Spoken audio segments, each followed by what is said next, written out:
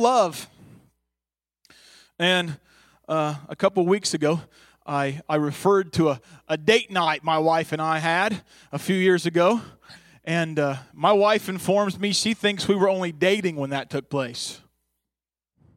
I thought it was after we got married, before we had kids, but she tells me it was literally, we were just still dating at that point.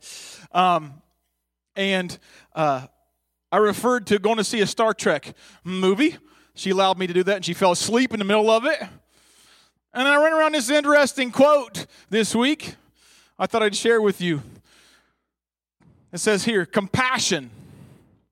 That's the one thing no machine ever had. Maybe it's the one thing that keeps men ahead of them. When we're talking about love, the word compassion's in there. So what does that have to do with where we're going today? And what you're just talking about? That happens to be a quote from Dr. Leonard McCoy from the original Star Trek series. For all you Trekkies, I thought I'd throw you a bone, all right?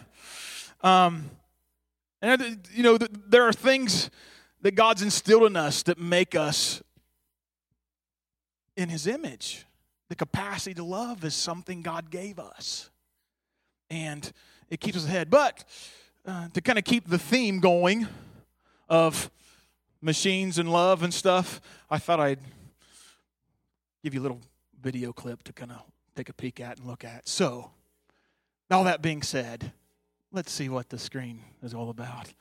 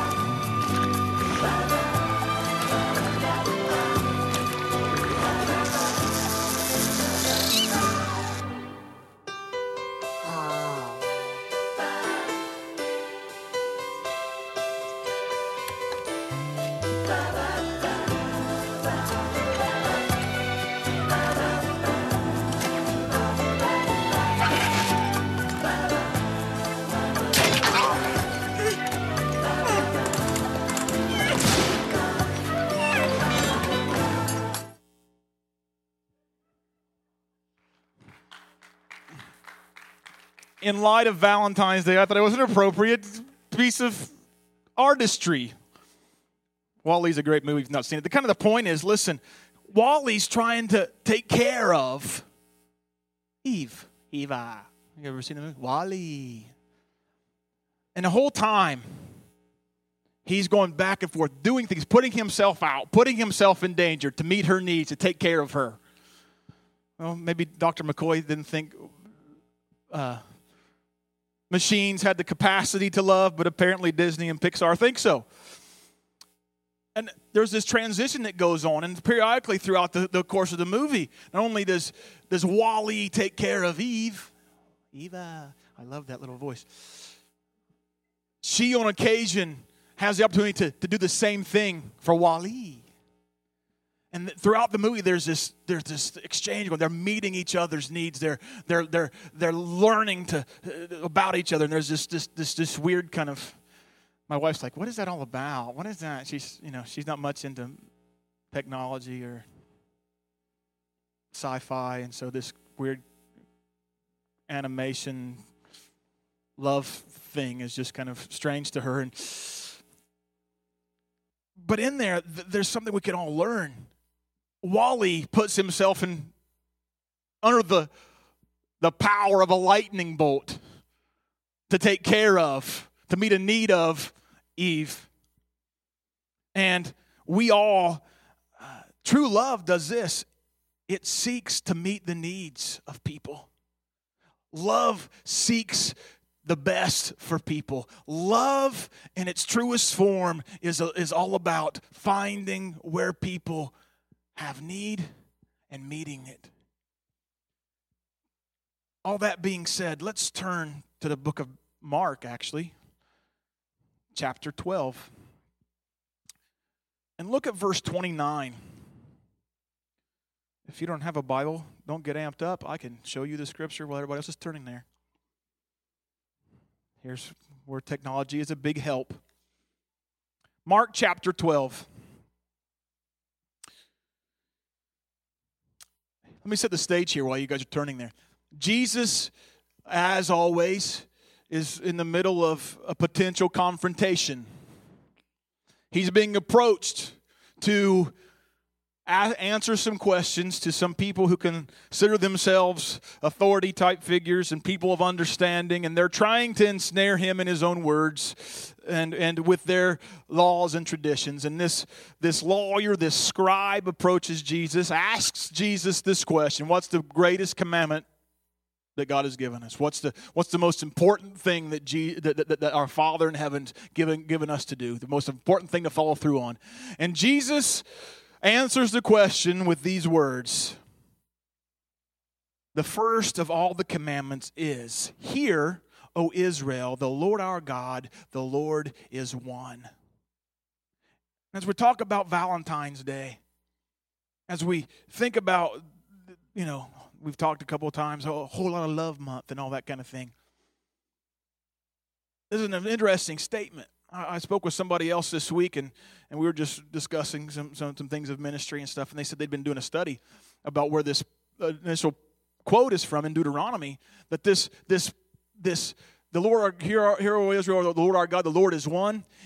The terminology, that word "one," has an intimate sort of flavor to it. It's the same word used in Genesis where the Bible says that Adam and Eve became one flesh.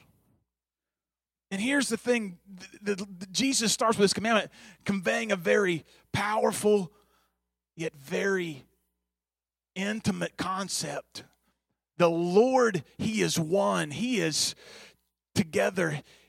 There's no part of the Godhead that you can really separate one from the other. There's God the Father, there's God the Son, there's God the Holy Spirit. Yet at the same time, if you see any of them operate, you're seeing the totality of who God is. And there's this weird sort of a unification there. And He starts with this commandment to talk about the oneness of God. And Jesus wants us to make an intimate connection with Him. He wants intimate relationship with us. And Jesus starts there, and He goes on and He says, you know what? And you shall love the Lord your God with all your heart, with all your soul, with all your mind, and with all your strength. This is the first commandment. And He goes, the second like it is this: you shall love your neighbor as yourself. There is no other commandment greater than these. No other commandment.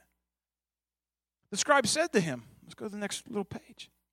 The scribe said to him, "You well said, teacher, you have spoken the truth. There is one God, and there is no other but He.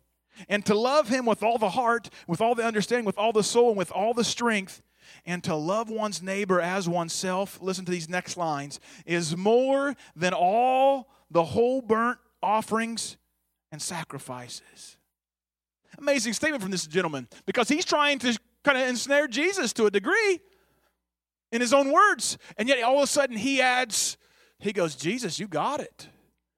And he's a guy who's really amped up about his religious procedure and his religious ceremony and his how he carries out his life. But he says, Jesus, this is the most important thing. More than every kind of in our Jewish tradition, there's nothing more important than these two things.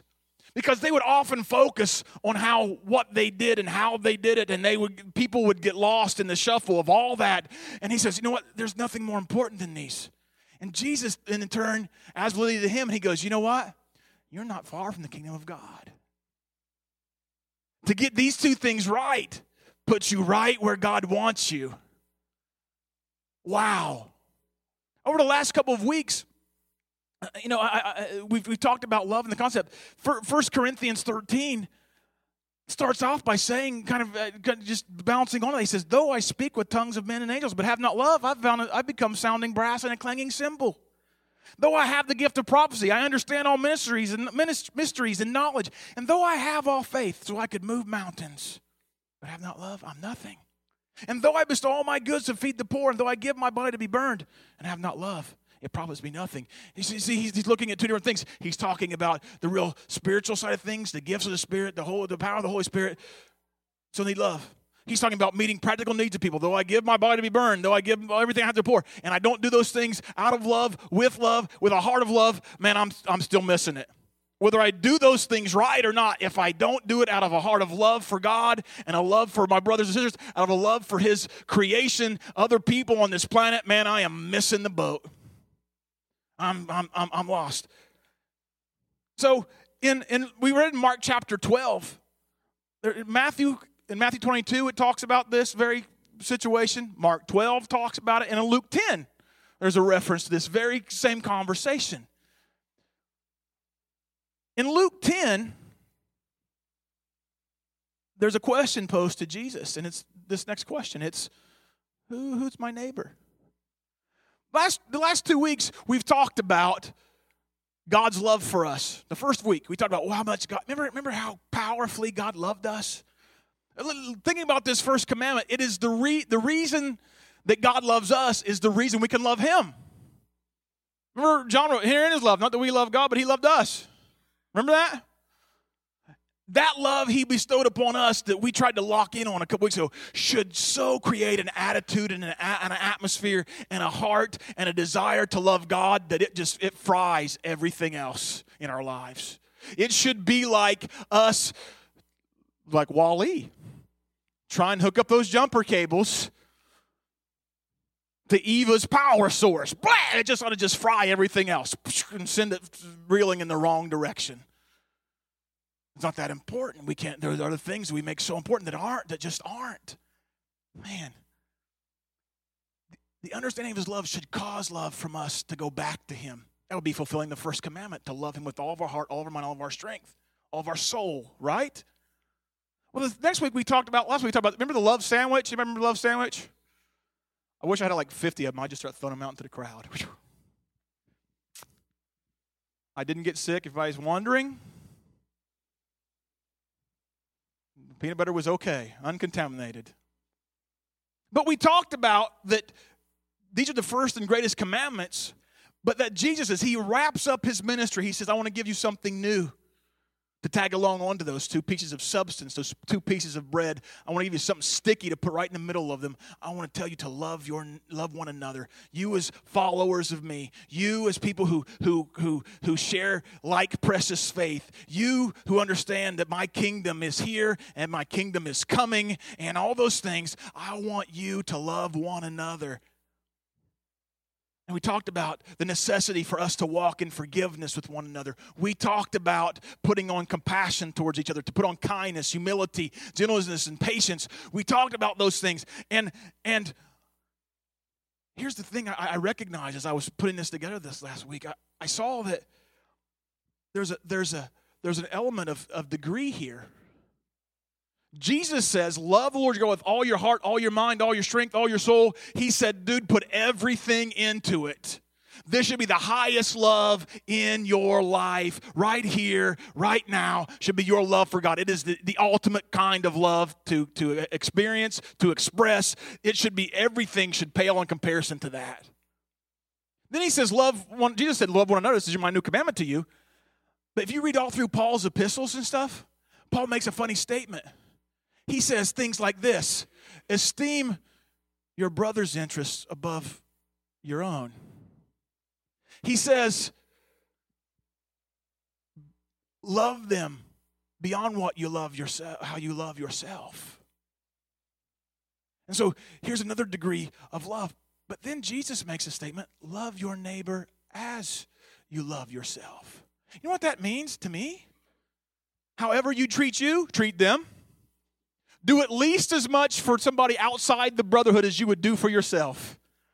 Love your neighbor as yourself. That's tough to do sometimes. That's a difficult statement. Listen to Jesus' response. This neighbor thing. What is Jesus saying? He, the lawyer, the scribe, wanted to justify himself and said to Jesus, "Who's my neighbor?" Luke chapter 10. Jesus answered and said, "A certain man went down from Jerusalem to Jericho and fell among thieves, who stripped him of his clothing, wounded him, and departed, leaving him half dead. Now by chance, a certain priest came down that road, and when he saw him, he passed by on the other side. Likewise, a Levite, when he arrived at the place, came and looked and passed by on the other side. But a certain Samaritan, as he journeyed, came where he was. And when he saw him, he had compassion. And so he went to him and bandaged his wounds, pouring on oil and wine, and set him on his own animal, brought him to an inn, and took care of him.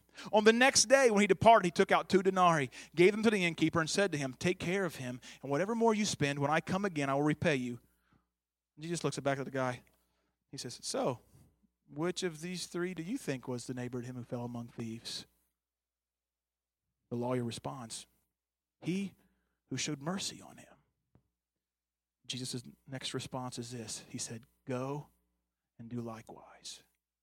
Here's the funny thing about this. Jesus says the person who's the neighbor is the person who recognizes the station of life of the other person. Talk about it for a minute. According to Jesus, a neighbor is someone who's alive, someone in life. Okay? Secondly, Jesus says someone that is in need. And lastly, Jesus says someone that your path crosses. See, because usually our definition of neighbor is what you find in a dictionary. The very first, the Britannicus dictionary says this. Number 1, definition of a neighbor: one living or located near another. How many of you go? When I said neighbor, that was the first thing that came to your mind. I got all kinds of neighbors. I live in a subdivision. I got one on this side, one on that side, 3 in the backyard. Neighbors. Right? But see, Jesus' definition of neighbor is more like definition number 2 from the Britannica dictionary: a fellow man, being immediately adjoining or relatively near. But the next thing is it requires action. The next little comma in that definition is to adjoin immediately. See, a neighbor is somebody, you recognize something and you immediately adjoin yourself to them. You recognize something going on in their life. You recognize something and you say, you know what, I got to get over there and help take care of that. I adjoin myself to that immediately. I got to figure out how to help them get through what they got to get through. Immediately. Quick response. I'm a dad, so I can't help. I've said this before, today. This must be Cartoon Sunday or something. I don't know. Cartoon and Machine Sunday. As I was thinking about this, I get to watch VeggieTales literally every day of my life. My son Caleb is 3, almost 2.5, 3 years old. He's just developed the last 6 months or so a real affinity for TV. And Bob and Larry are his heroes. Every morning, watch Bob and Larry, Dad. Watch Larry Boy, Dad. Can I watch Larry Boy? Don't want to watch Madame Blueberry, Dad. And then we're just stuck in this vortex of VeggieTales, man. We're just spinning around us. There's one little VeggieTale that's it's entitled. The episode's called "Are You My Neighbor?"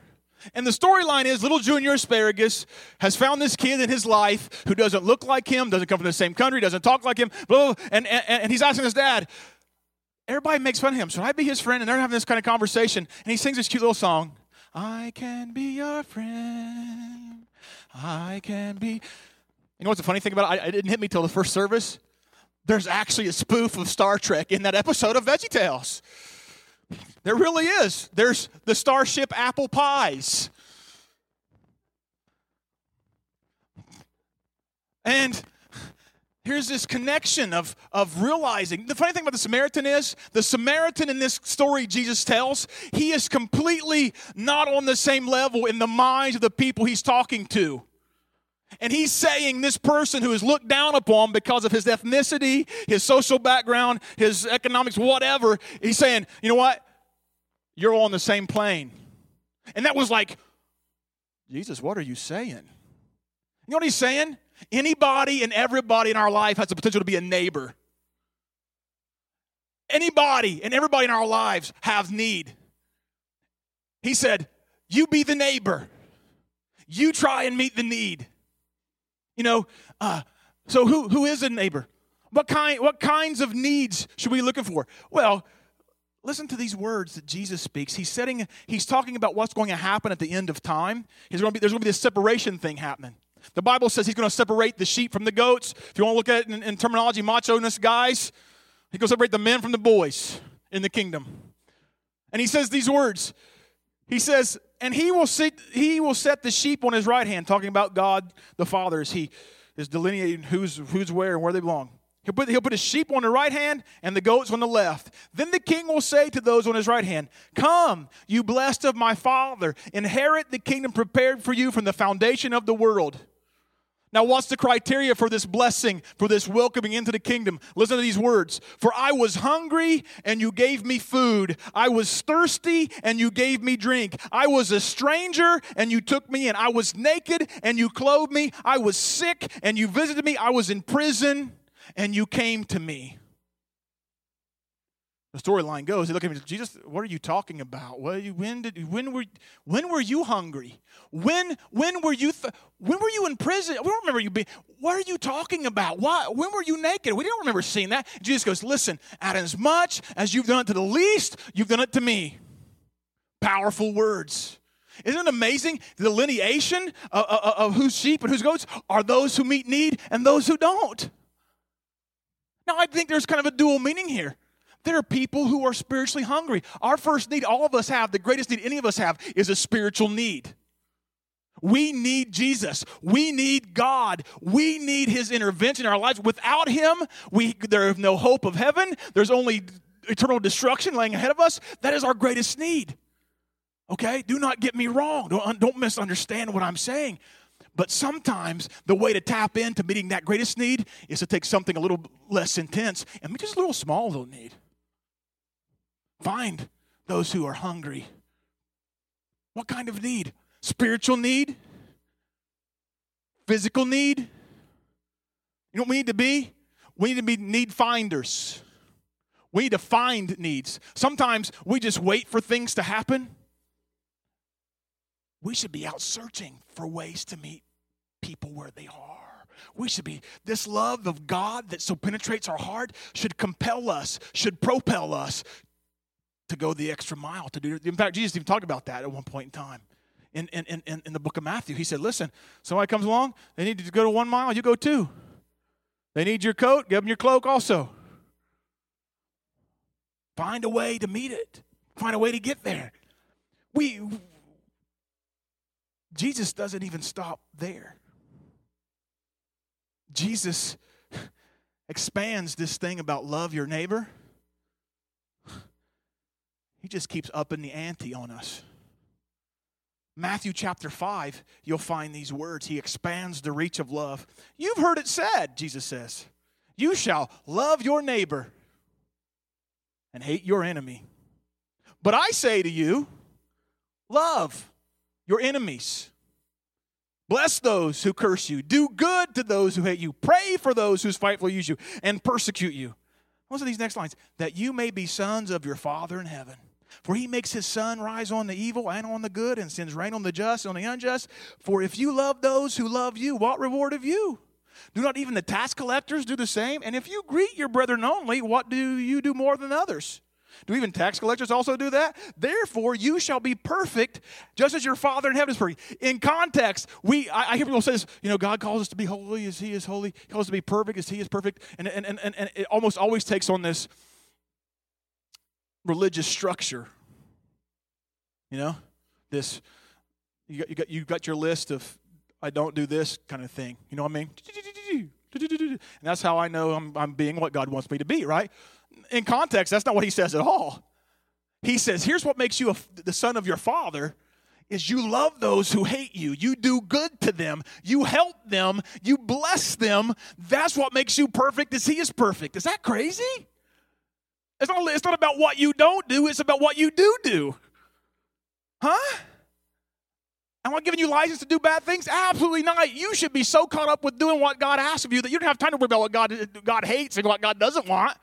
There should be something going on in your life right now where you're like, man, I just want to serve Jesus with all my heart. And as you start doing that, man, you're not going to have time to get messed up with trouble. If you love him with if you're obeying those commandments, how do you have time to do anything that's going to get you in trouble? Huh? Listen, here, I've just recently seen this movie. Here's another little clip for you. Okay? You like a little clip? Just a little minute and a half clip. Has to do with machines. Has to do with meeting needs.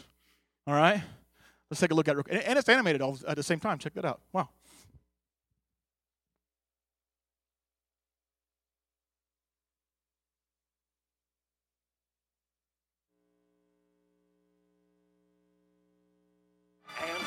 The host of our show, Big Weld. Welcome.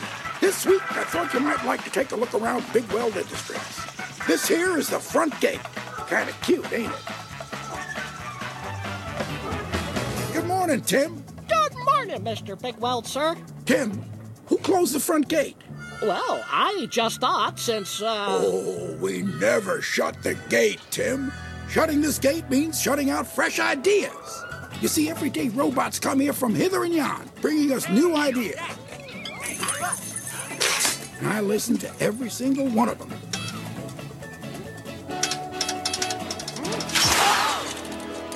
So remember, whether a bot is made of new parts, old parts, or spare parts, you can shine no matter what you're made of.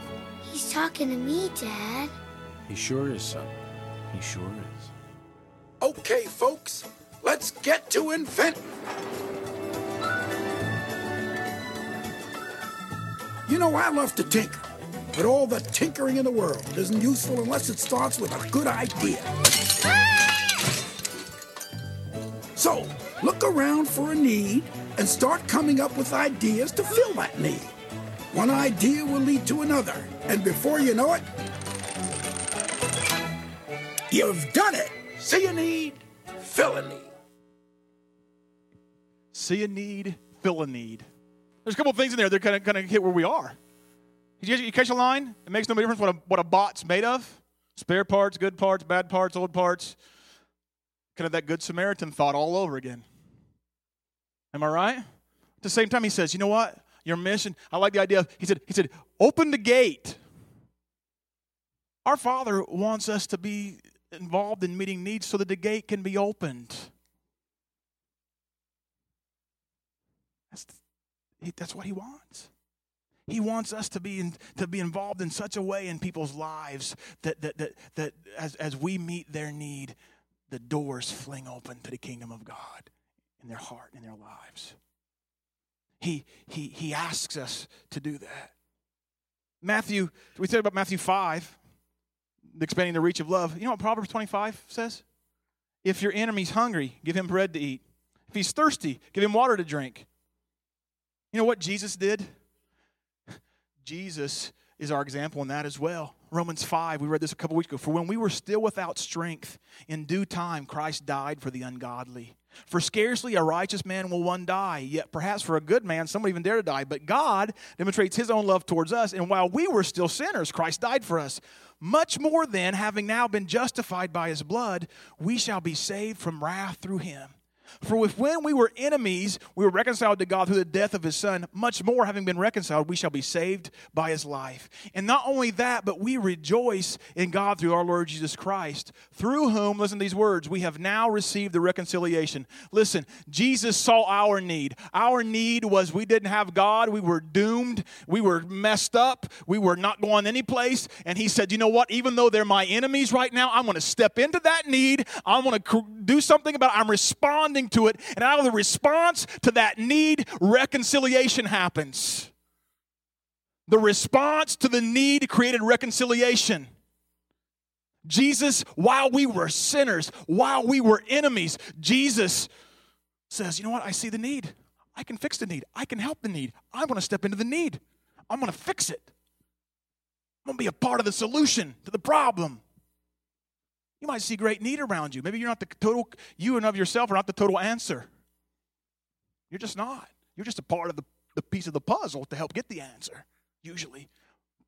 Paul wrote, one waters, one sows, God provides the increase. But if we never pay attention to the need, we're never going to step in and sow seed. We're never going to step in and water seed. We're just going to go about our lives. Jesus said, Paul said, he saw our need, he met our need. This brought reconciliation to our lives. But listen, 2 Corinthians says this, chapter 5, 16. Therefore, from now on, we regard no one according to the flesh. Even though we have known Christ according to the flesh, yet now we know him thus no longer. Therefore, if anyone is in Christ, he is a new creation. Old things have passed away. All things have become new. Now, all things are of God, who has reconciled us to himself through Jesus Christ. Now, listen to these words. And he has given us the ministry of reconciliation. That is, that God was in Christ, reconciling the world to himself, not imputing their trespasses to them, and has committed to us that word of reconciliation. Listen to verse 20. Now then, we are ambassadors for Christ. As though God were pleading through us, we implore you on Christ's behalf, be reconciled to God. For he made him who knew no sin to be sin for us, that we might become the righteousness of God in him.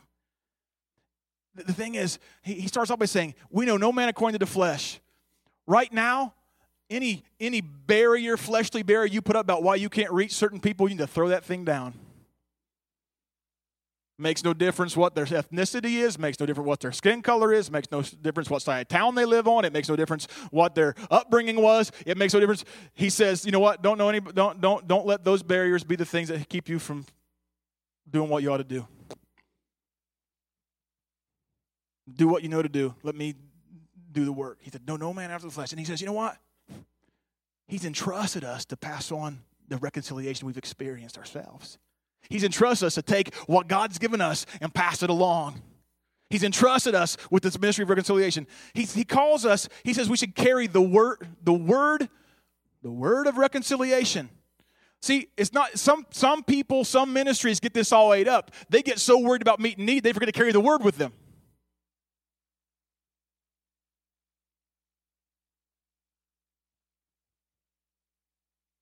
We got to carry the word of reconciliation, and we got to act as ambassadors, doing what he would do. Let me read to you a piece of commentary from Barnes' notes about this passage of Scripture. We are the ambassadors whom Christ has sent forth to negotiate with people in regard to their reconciliation to God. An ambassador is a minister of the highest rank employed by one prince or state at the court of another to manage the concerns of his own prince or state and representing the dignity and power of his sovereign. That's Webster's dictionary that Barnes uses. He is sent to do what the sovereign would do himself were he present. He is sent to do what the sovereign would do himself were he present. They are sent to make known the will of the sovereign. You got to carry the word, and then negotiate matters of commerce, of war, of peace, and in general, everything affecting the interest of the sovereign among the people to whom they are sent.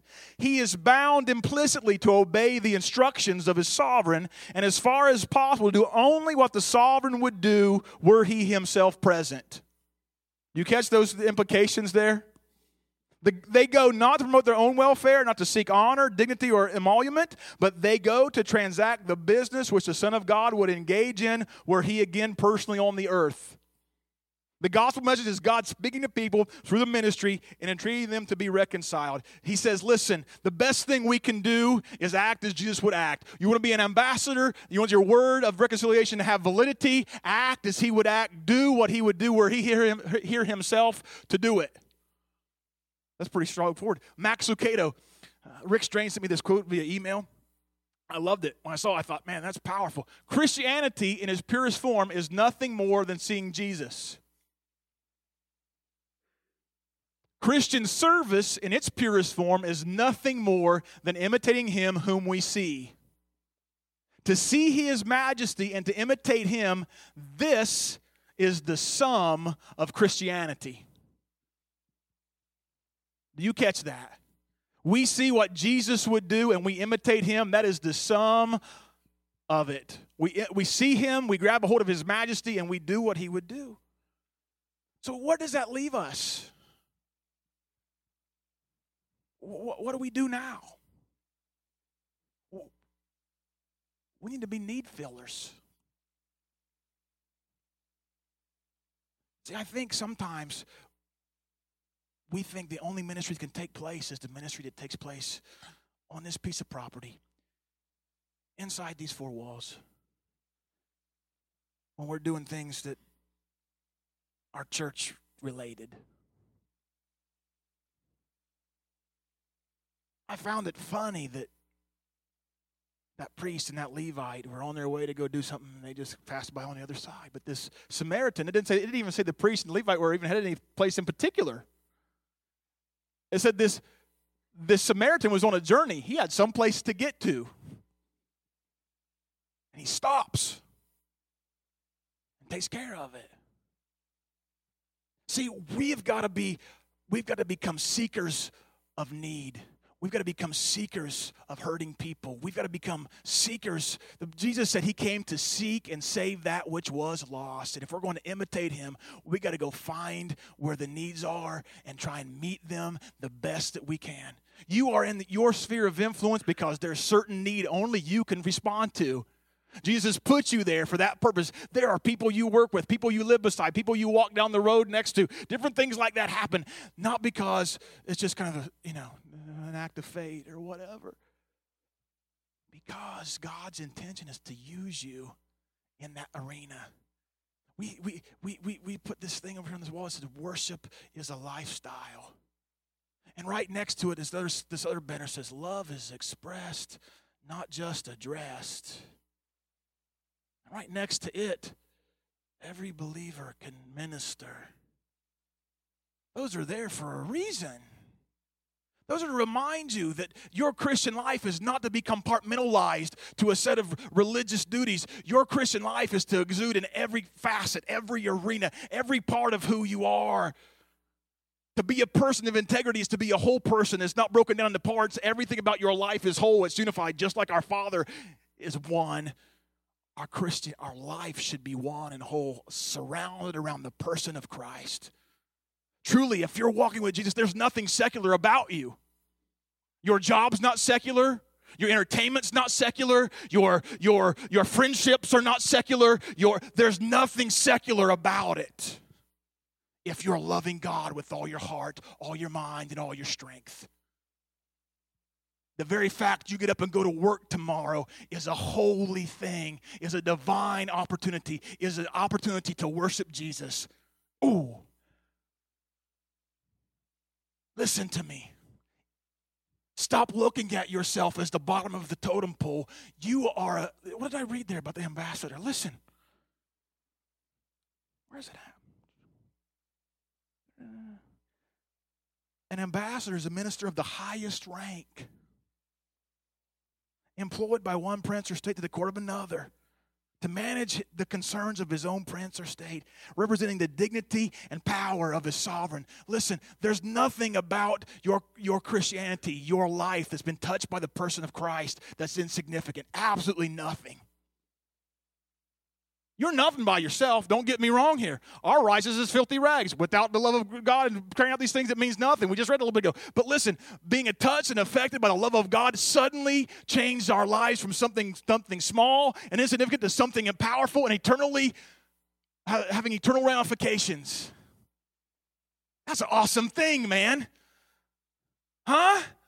You should get amped up about that. Dude, your life is not insignificant. Your life hooked up with Jesus suddenly becomes eternally powerful. It has everything to do with not just what happens today, but what happens for the eternity of other people. Suddenly, that becomes really important. And suddenly, your affections should change. Suddenly, your desires should change. Suddenly, the status quo and the effects of your life should be completely different than where they started. I had a conversation with somebody this week about convictions. Why do people who love God, why are convictions so diverse? So like somebody can do this and not think nothing about it, but other people are like, dude, I could never do that. And well, I can't watch that, but I can't listen to that. But I could listen to that, but I can't watch that. And everybody, how is that possible? Listen, our God is in the process of changing us into the likeness and image of Christ. There ought to be constantly an assessment in our lives about what we're doing, how we're doing it. There are things about, listen, how you guys like shock therapy?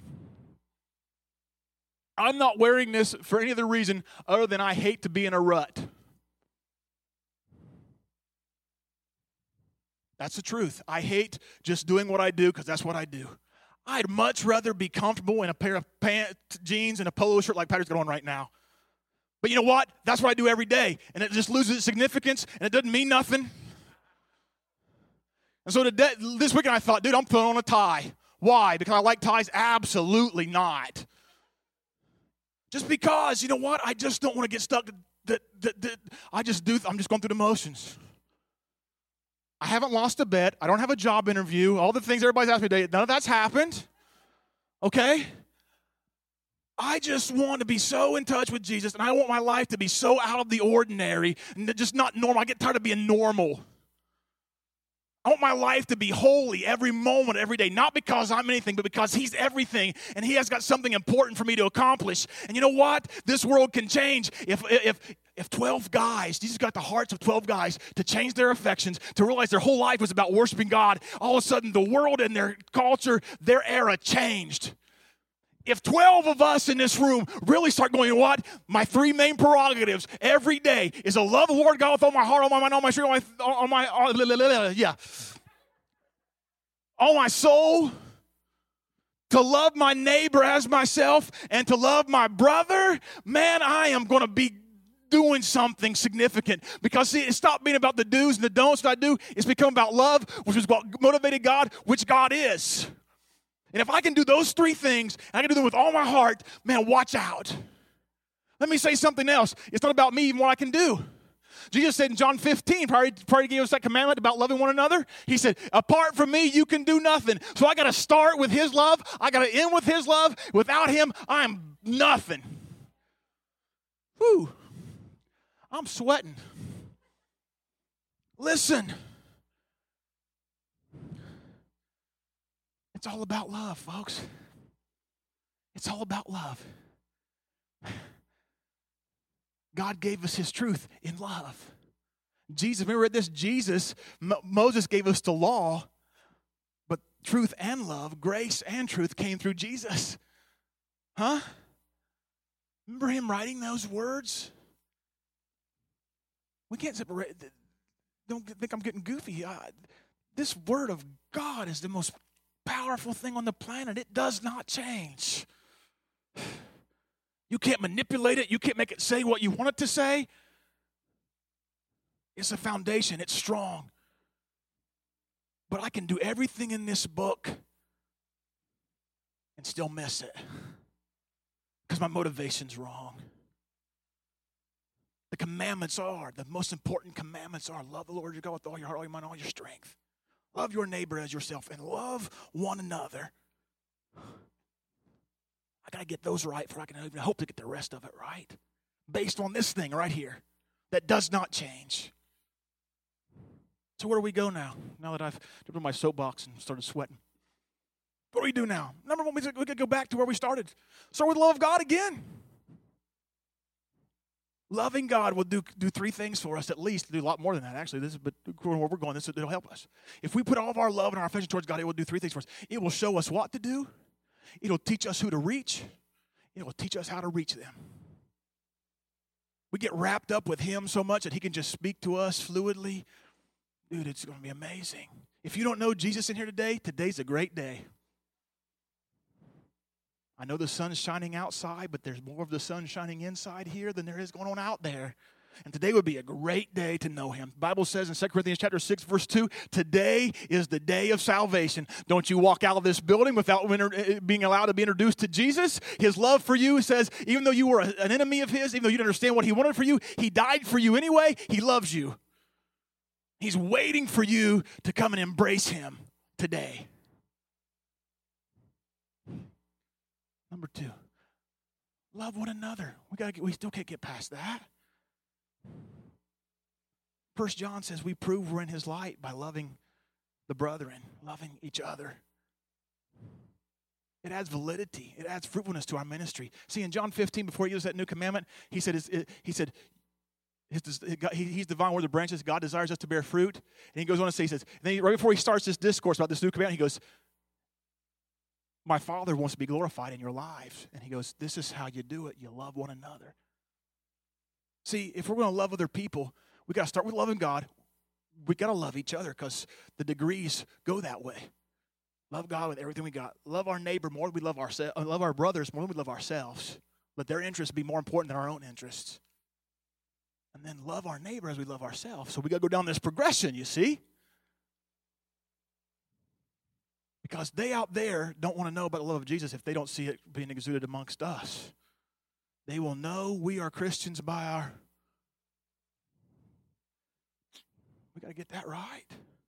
We let so many things separate us as brothers and sisters that it's just this craziness. It's just wild. Number 3, love our neighbor. You know what this does? We all would agree that Great Commission is something we got to follow through with, right? I heard somebody say a few months ago, we fulfill the Great Commission by following the Great Commandments. You want to fulfill the Great Commission? Follow the Great Commandments. Love the Lord your God with all your heart, all your mind, all your strength. Love your neighbor as yourself. You'll find yourself fulfilling the Great Commission if you're doing those things. You know what else? We can't do anything without his help. Huh? Apart from me, you can do nothing, right? So what he said? I can remember being a young teenage boy and having one of my youth pastors share a message about the fruit of the Spirit. He said, you know what the fruit of the Spirit do for you? They make you otherish. I got that same look all the rest of you. I went, otherish. What does otherish mean? He said, it's the opposite of selfish. And I went, wow, okay. Galatians 5:22 and 23 talks about the fruit of the Holy Spirit. Without our connection to him, we can't even get to love our God. We can't get to love one another. We can't get to loving our neighbor because we just don't have the capacity. We don't have the equipment. We need the gifts of the Spirit. We need the fruit of the Spirit. We need everything the Holy Spirit can give us. We need everything.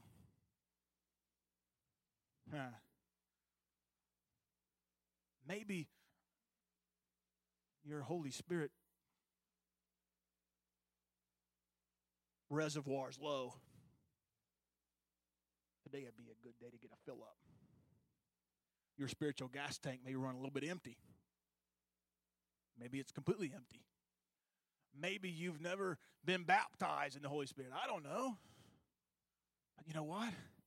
You need his help more than you need another breath.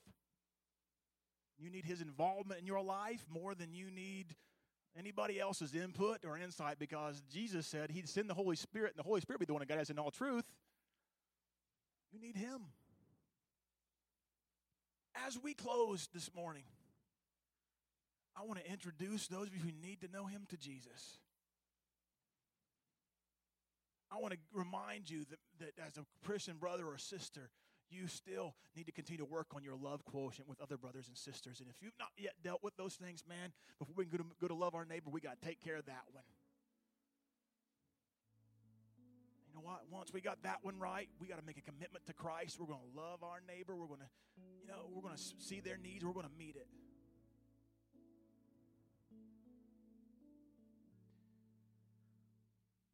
I want you to stand with me. I'd like for any of our group leaders who are present to come. If you have need, Jesus came to meet need. Don't leave here without having somebody pray with you about any need, every need you've got. If you don't know Jesus, your greatest need is him. If your Holy Spirit reservoir is low or empty, you need a fresh filling from him. There'd be a good place to come up here and get a fill-up. Am I right, Brother Bill? This would be a good place to come up and get a fill-up. Right, Rick? Right, Sean? Today would be a good day reconnect and to connect at a level you've not had maybe for a while or ever maybe, so you can fulfill these great commandments, these 3 awesome things God gave us to do that are all motivated out of his love for us. That'd be awesome, wouldn't it?